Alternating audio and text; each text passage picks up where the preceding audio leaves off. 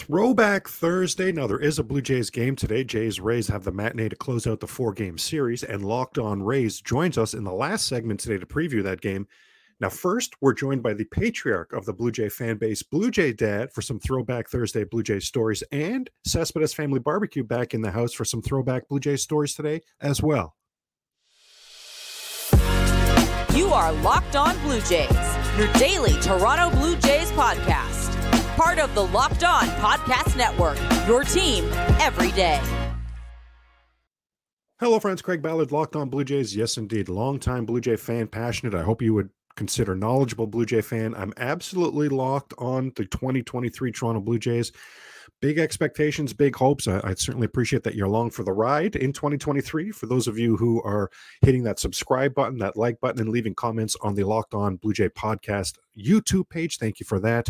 To the everydayers making the Locked On Blue Jay podcast your first podcast listen every single day, I see you. I thank you. I appreciate you for that.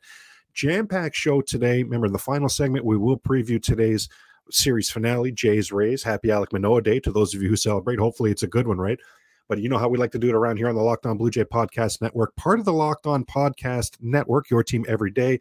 And you know that we love to do Throwback Thursday, so we're going to get it started with our special guest today, one of a few special guests, I should say.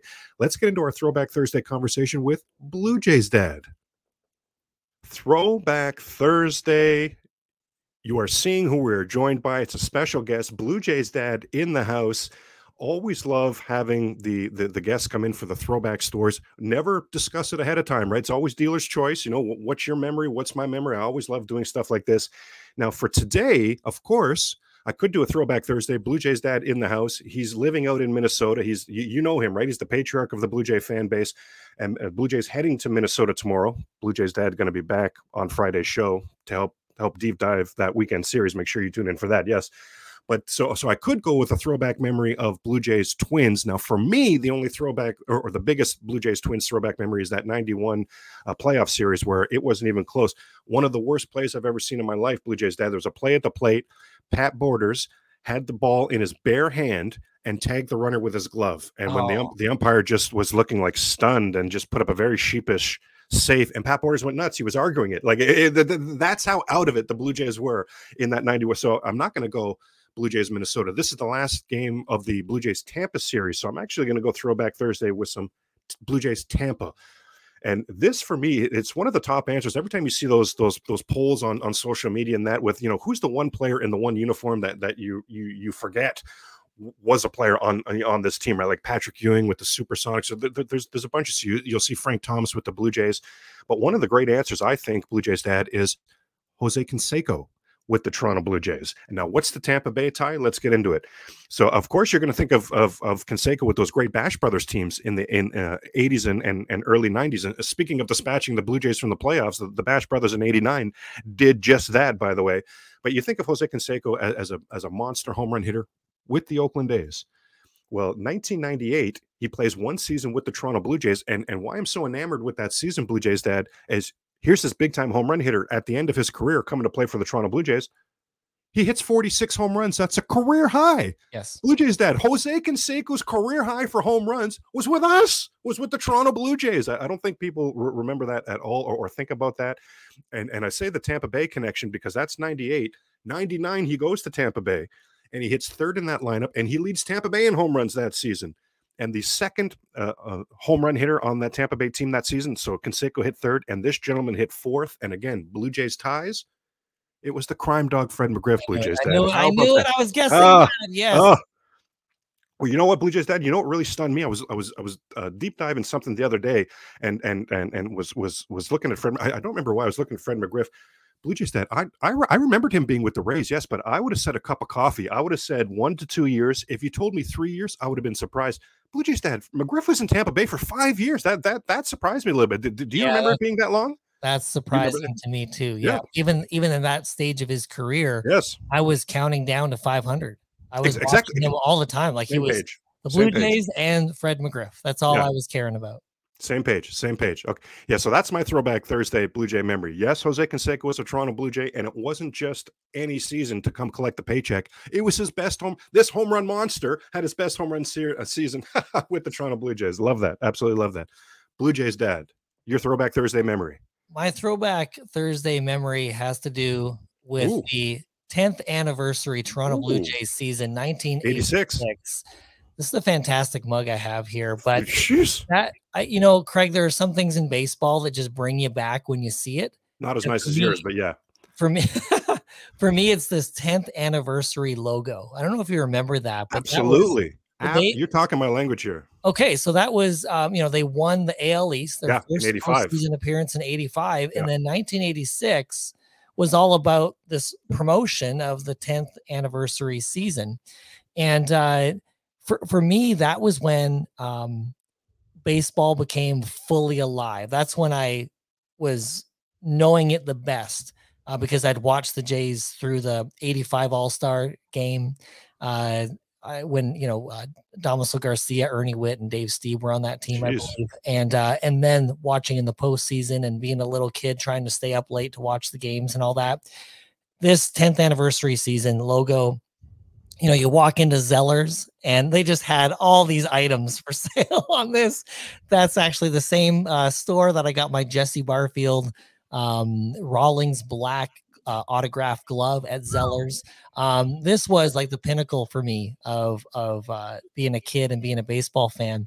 And so my Throwback Thursday memory is just Jesse Barfield's 40th home run that he hit that year. Wow. And how magical that was for me as a 10-year-old at the time, that he was the first Jay to reach 40 home runs. During a period of that season with George Bell, they were going back and forth. I remember they were like 30 homers, 31 homers, 32, 31. Like they were kind of, battling it out. And then Barfield took off. Yeah. And I think as he tells the story, it was Tony Kubek, one of the Jays broadcasters, that mentioned to him that he has more power the opposite way, or that he has really good opposite way power. And Jesse Barfield was like, really? And so he started to, actually approach it that way. But anyway, that's I don't know if you remember that. And for some reason in my memory, the game was televised, and then they kept showing, replays of his home run at Exhibition Stadium. And then I think he tipped his hat to the crowd at the dugout. And then I remember them going to pan to first base, and Buck Martinez was the runner on first. Now, when I've looked at the old box scores, it doesn't look like that was the case. And for some reason, it's lodged in my head that Buck missed his hit or walk, whatever it was being shown on TV, because of all the replays of Barfield. Now that I'm talking about it again, I want to review the box score to see if there's any way that was possible. But anyway, Buck was still on the team at that time, and his, writing and broadcasting and journalistic career was just taken off. And so that 40th home run by Jesse Barfield in the 10th anniversary season for the Toronto Blue Jays. Wow. That's my memory. So much to dive into there. Blue Jays said, I'm going to guess that Martinez wouldn't have been batting after Barfield. Now, Ernie Witt might have, so maybe it was a scenario where Buck came in for Ernie Witt, so maybe something like that took place. But so much there that you reminded me of. So you mentioned Barfield and Bell going back and forth, and Bell ending up being the bridesmaid. That was 86. Then 87, Bell goes back and forth with a rookie, Mark McGuire, for the home run lead, ends up being the bridesmaid. I think Jesse Barfield led the league in 86 as well, right? That big ring that he wears at every appearance. That's his home run king ring. Coming up on the Locked On Blue Jays podcast, part of the Locked On Podcast Network, your team every day, we have Cespedes Family Barbecue back in the house to talk some throwback Blue Jays stories. And reminder that today's Jays-Rays game is a matinee. You can catch that on Sirius XM. But first, I wanted to mention that, with the weather improving, thankfully, I love that, it is becoming shorts weather, and I've got some new favorite shorts, Bird Dogs. I can tell you a few things I like about these Bird Dog shorts. I have them right here, actually. I will say I like the colors. I do want to shout out. I do like the colors, but the fit. I mean, I feel better. I feel great actually wearing these shorts. They've become my. I've got two of them. They become my number one and number two in my rotation. The comfort. Stretchy fabric makes my legs look great, and they're comfier than my other shorts and pants. And versatility. The Bird Dogs pants and shorts, I mean, they give you the freedom. You can wear these things on the golf course, to a meeting, a date, hanging out with friends. I mean, you absolutely name it. These things are going to be good to go. I'm seeing a lot more and more celebrities really getting into these as well, because, as I say, the versatility of it and the comfort of it. So go to birddogs.com/lockedonmlb. And when you enter the pro Locked On MLB, they'll throw in a free custom Bird Dogs Yeti style tumbler with every purchase. And can I tell you? Yeah, I've got mine right here. Blue Jays coming off a sweep of the Orioles. Cespedes Family Barbecue did a show with a guest host the other day. You guys were talking about, you were taking it back to, I believe it was 2005, the last time that the Orioles swept the Blue Jays in Toronto, and you were showing the lineups that day. And I mean, the 2005 Blue Jays didn't do any winning at all, but it really put a smile on my face to take me back to see that lineup, Jordan. Now, you guys were focusing on the Baltimore side of the lineup, but if you look at that Blue Jays side of the lineup, I mean, Frank Catalanato in the leadoff spot, Reed Johnson in the 7 spot. It was shortly thereafter that they moved Reed to the 1 and Catalanato to the 2. As a Blue Jay fan, that was some of my – I love that, Jordan. That was some fun. Yeah. That was a lot of fun for me there. That lineup as well, you showed that Blue Jays that day. They had Corey Koski, Shea Hillenbrand, and Eric Hinsky in the middle of the lineup. 3 third basemen.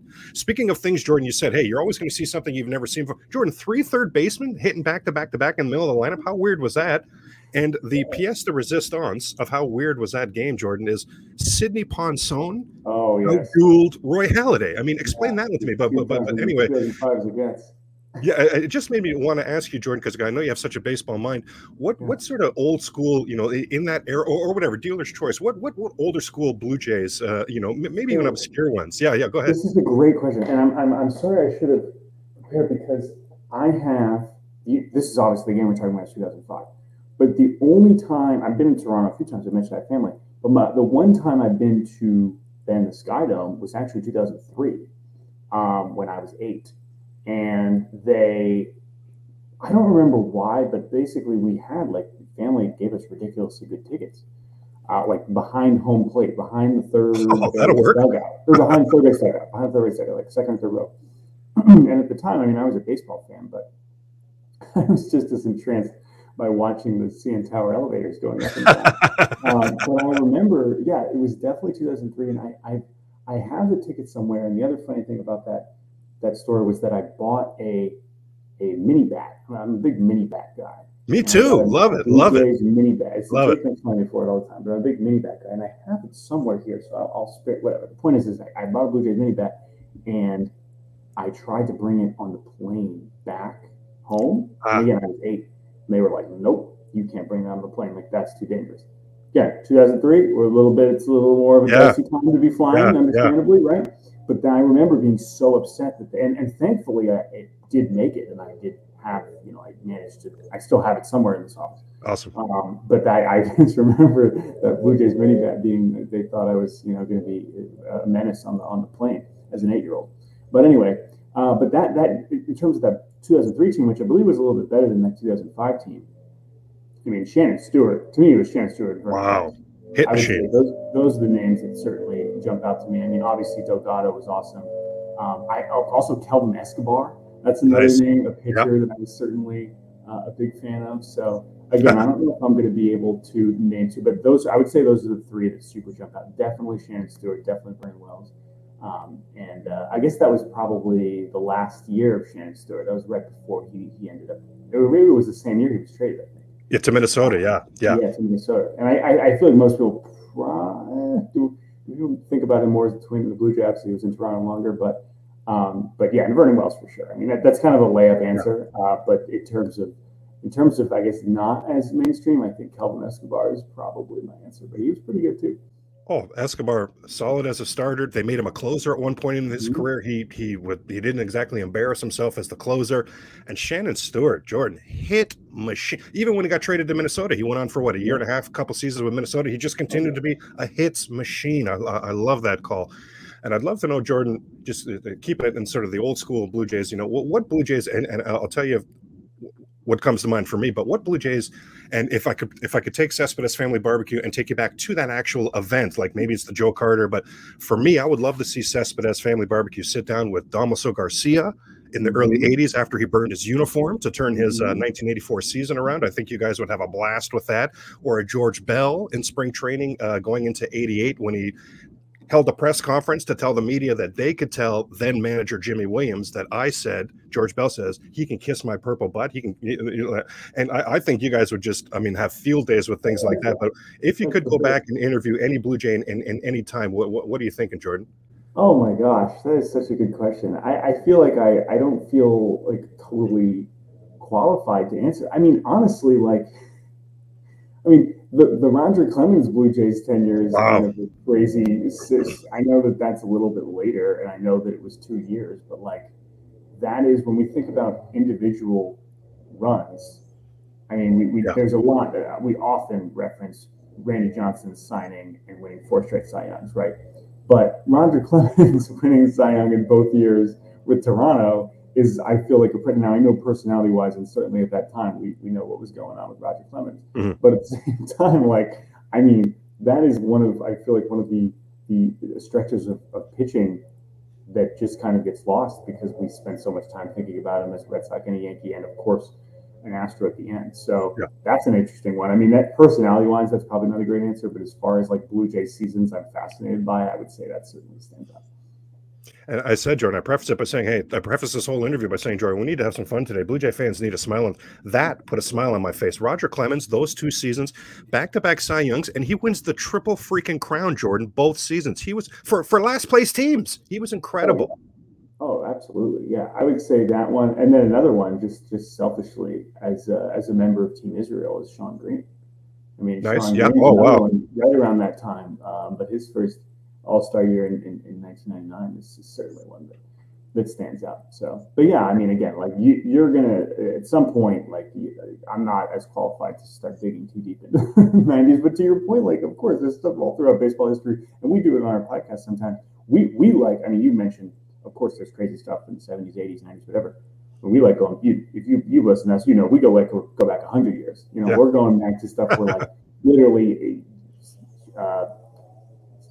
Like the world was different. It wasn't just that baseball was different; just everything was different about the universe and the country and everything. Yeah. So that's also what we like going back to, because those are the things that are truly impossible to comprehend. Some of the stuff from 1800s baseball and whatnot.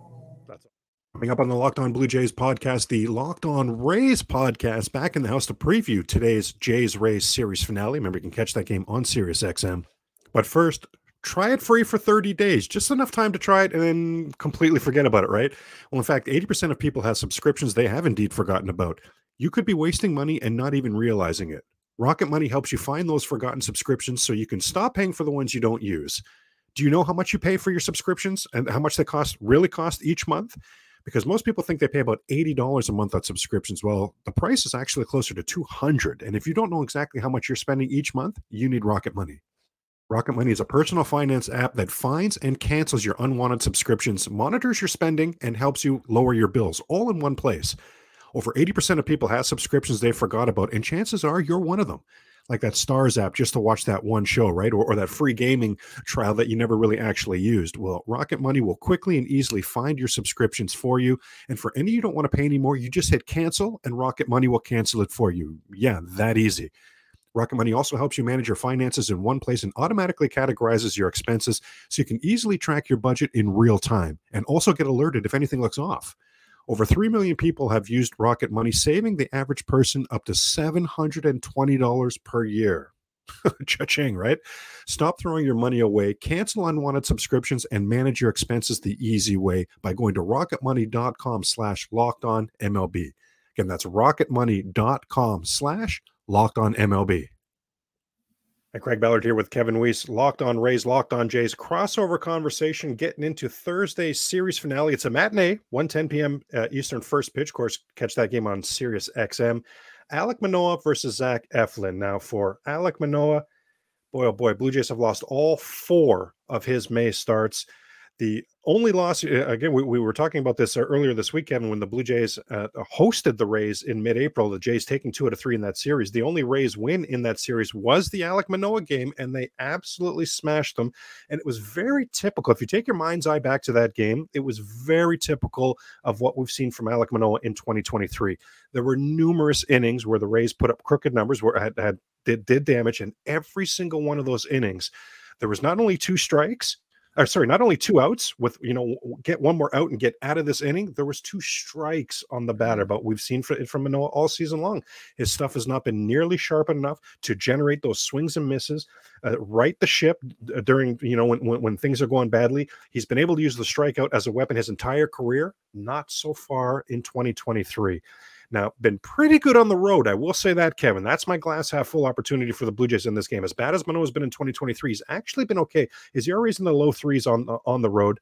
Too many walks. There's just no doubt about that, home or away. But he has been better on the road. Now, Rays have taken advantage of any starting pitcher that's been struggling this season. So, does Manoah's past success against you, Kevin, have you at all concerned, or are you just going, you know what, Craig? He's been so hittable in 2023. Craig, I got to tell you, you're in trouble.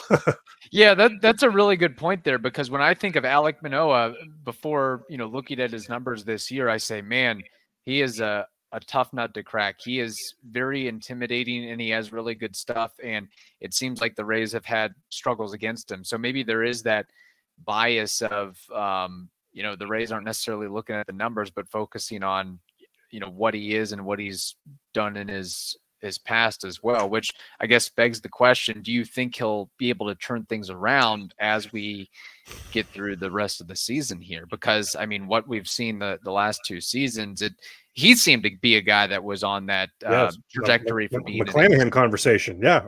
Our version of your McClanahan. Yeah. Yeah. So I guess you're just not too, you just want to see more before he can turn it around.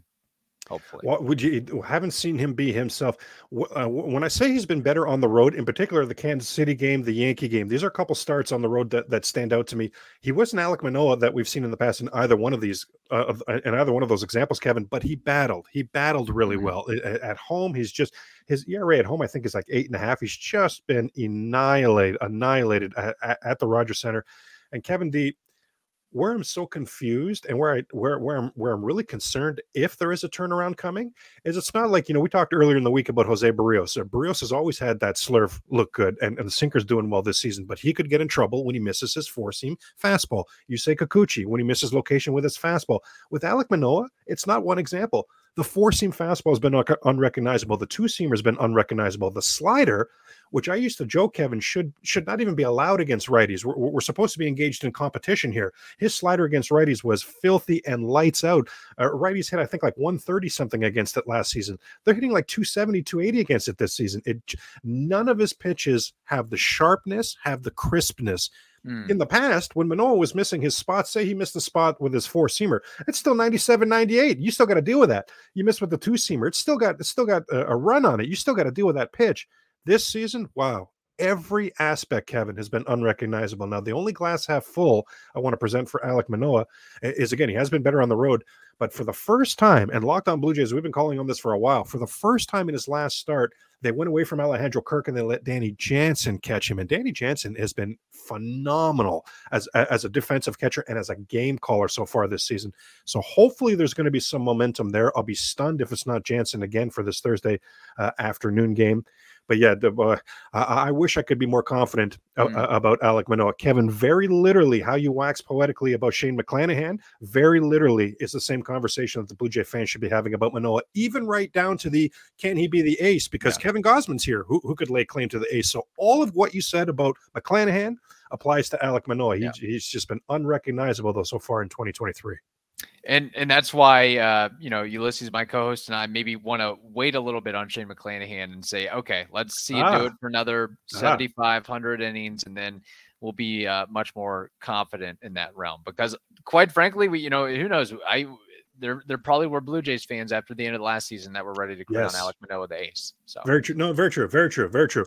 And I wondered, I questioned you, Kevin, how could you not say McClanahan's the, well, you just said, yeah, you're right. Why rush it? Right. No, you're exactly right. You're exactly right. And especially for a Rays team that has, huge aspirations. Yeah. Why rush it? No, you're exactly right. Now, and we also want to see him be able to stay healthy too, because he, after the All-Star break last season, he just wasn't quite himself. I think ran into a little bit of fatigue and stamina issues. And it's not saying that it's apples to apples or oranges to oranges, but Tyler Glasnow, I mean, he's got ace level stuff, but he just can't stay on the field. And that's a big if he's able to, if Glasnow was able to stay healthy for 140, 150 innings a year, then he'd be, that it wouldn't be difficult to just put ace next to his name. But it's just really tough to do that when you're basically the pitching version of Kevin Kiermaier in a Rays uniform, just always in the trainer's room, if you will. No, you're making good points. I see why you and your co-host aren't making it rain with that ace title. Yeah, it's got to be earned. No, I'm hearing it. Kevin, Zach Eflin on the mound for you guys. Typical Rays. I mean, Zach Eflin has 7 wins combined the last 2 seasons. He's already 6-1. He comes to Tampa, he's already 6-1. Like, are you kidding me right now? Mm-hmm. The Rays are 7-1 in Eflin starts, including 5-0 at the Trop. My goodness, at the Trop so far this season, Kevin, Eflin 1 walk, 34 strikeouts. Is that good? Is a 34-1 strikeout to walk ratio good? Like, holy moly. This middle of this Blue Jays lineup, so guys like Bo, Vlad, Chapman, and Kirk, they're combined 0 for 12 career against Eflin. Brandon Belt has struck out 7 times. My goodness. He's also in the middle of this Jays lineup. He struck out 7 times against Eflin, but he is hot, and he's the only Blue Jay that's homered off Eflin. So that's the matchup I'm really looking at. I really think Belt's going to have to do something on Thursday afternoon. 8th season for Eflin, by far off to his best start, by far having his best season. What have your Tampa Bay Rays, Kevin, what have you guys unlocked with Eflin that Blue Jays need to be wary of this afternoon? Well, that's a really good point. I mean, Zach Eflin this far has proven why the Rays are so smart in pinpointing and picking out which players fit for them. And, really big for him is just the ability to get opposing hitters to chase and not walking anybody. So he keeps himself out of trouble. And I think the friendly pitcher confines of Tropicana Field, in addition to a better defense behind him in comparison to when he was with the Phillies. And I think, maybe some confidence or some solace in the fact that his, lower extremity issues weren't going to pop up again, or they weren't going to be as severe, gave the Rays confidence or enough wherewithal to give them that multi-year deal, which is proving really, really important now with, 2 key pieces of the rotation already out. So being able to, put in a been there, done that guy at 29, 30 years old into the rotation as you call up Taj Bradley and you bring up other guys, he's really settling in. And just as guys get hurt in the Rays rotation, he's just going to have to, more, I guess, pressure and reliance is going to be placed on him and Shane McClanahan to get the job done. So, Kevin, well, the last, certainly not least here, we'll end with our crossover conversation here with our prediction. You mentioned for the Monday game that was a definite game on paper that the Blue Jays look good. Chris Bass has been so good lately. Rays are going with a bullpen game. So I do, and you downright predicted Blue Jays should win that game. I'm right there with you. So I actually think the Blue Jays take 2 out of 4 in this series. I don't say that lightly, Kevin, because that means they got to get another win in this series, and that's just not the sort of thing that's been happening. To take 2 out of 4 to play 500 ball at the Trop is not what has been happening for Toronto Blue Jay baseball. But I'm going to say 2 out of 4 in this series. Where are you on this one, Kevin? Yeah, it's tough with a 4-game series. It's easier to say win series. It's easier to say that with a 3-game series with a 4-game series. 4-game series is tough. I'll give you the first one. I think you've got the Chris Bassett, Trevor Kelly bullpen day game matched up. I think a lot of it hinges on what happens in game 2 with Barrios and Bradley. I'm really confident that the Rays can take the Shane McClanahan start and the Zach Eflin start. But the Bradley Barrios one is got me questioning a little bit, because there usually comes a point where I'm not going to make any bones about it. Taj Bradley, rookie, there's going to be games that he's going to struggle. He's going to have a bad game, bad start. And maybe this is the one where you have a lot of experienced all-star caliber, top level talent, position players on your team. So, I'm going to be really conservative. I'm just going to say that the Rays split this series. I'm not going to get greedy. We're both going to split. Anything else I'll take, because the Rays have shown. Look, I think that the pace that they've been on to this point, it's untenable. It's not going to keep up. So I think this is, I'll just say it, that they split the series and go from there. I certainly don't think they'll lose the series. We'll wrap up Thursday's Locked On Blue Jays. Locked On Blue Jays, part of the Locked On Podcast Network, your team every day. If you're a fantasy baseball enthusiast like myself, then keep it locked on the Locked On Podcast Network and check out Locked On Fantasy Baseball. Reminder, today's Blue Jay game can be taken in on Sirius XM. And join me tomorrow as the patriarch of the Blue Jay fan base, Blue Jay Dad, back in the house as he's going to help us deep dive this upcoming weekend series as the Toronto Blue Jays head into Minnesota to take on the first place Minnesota Twins.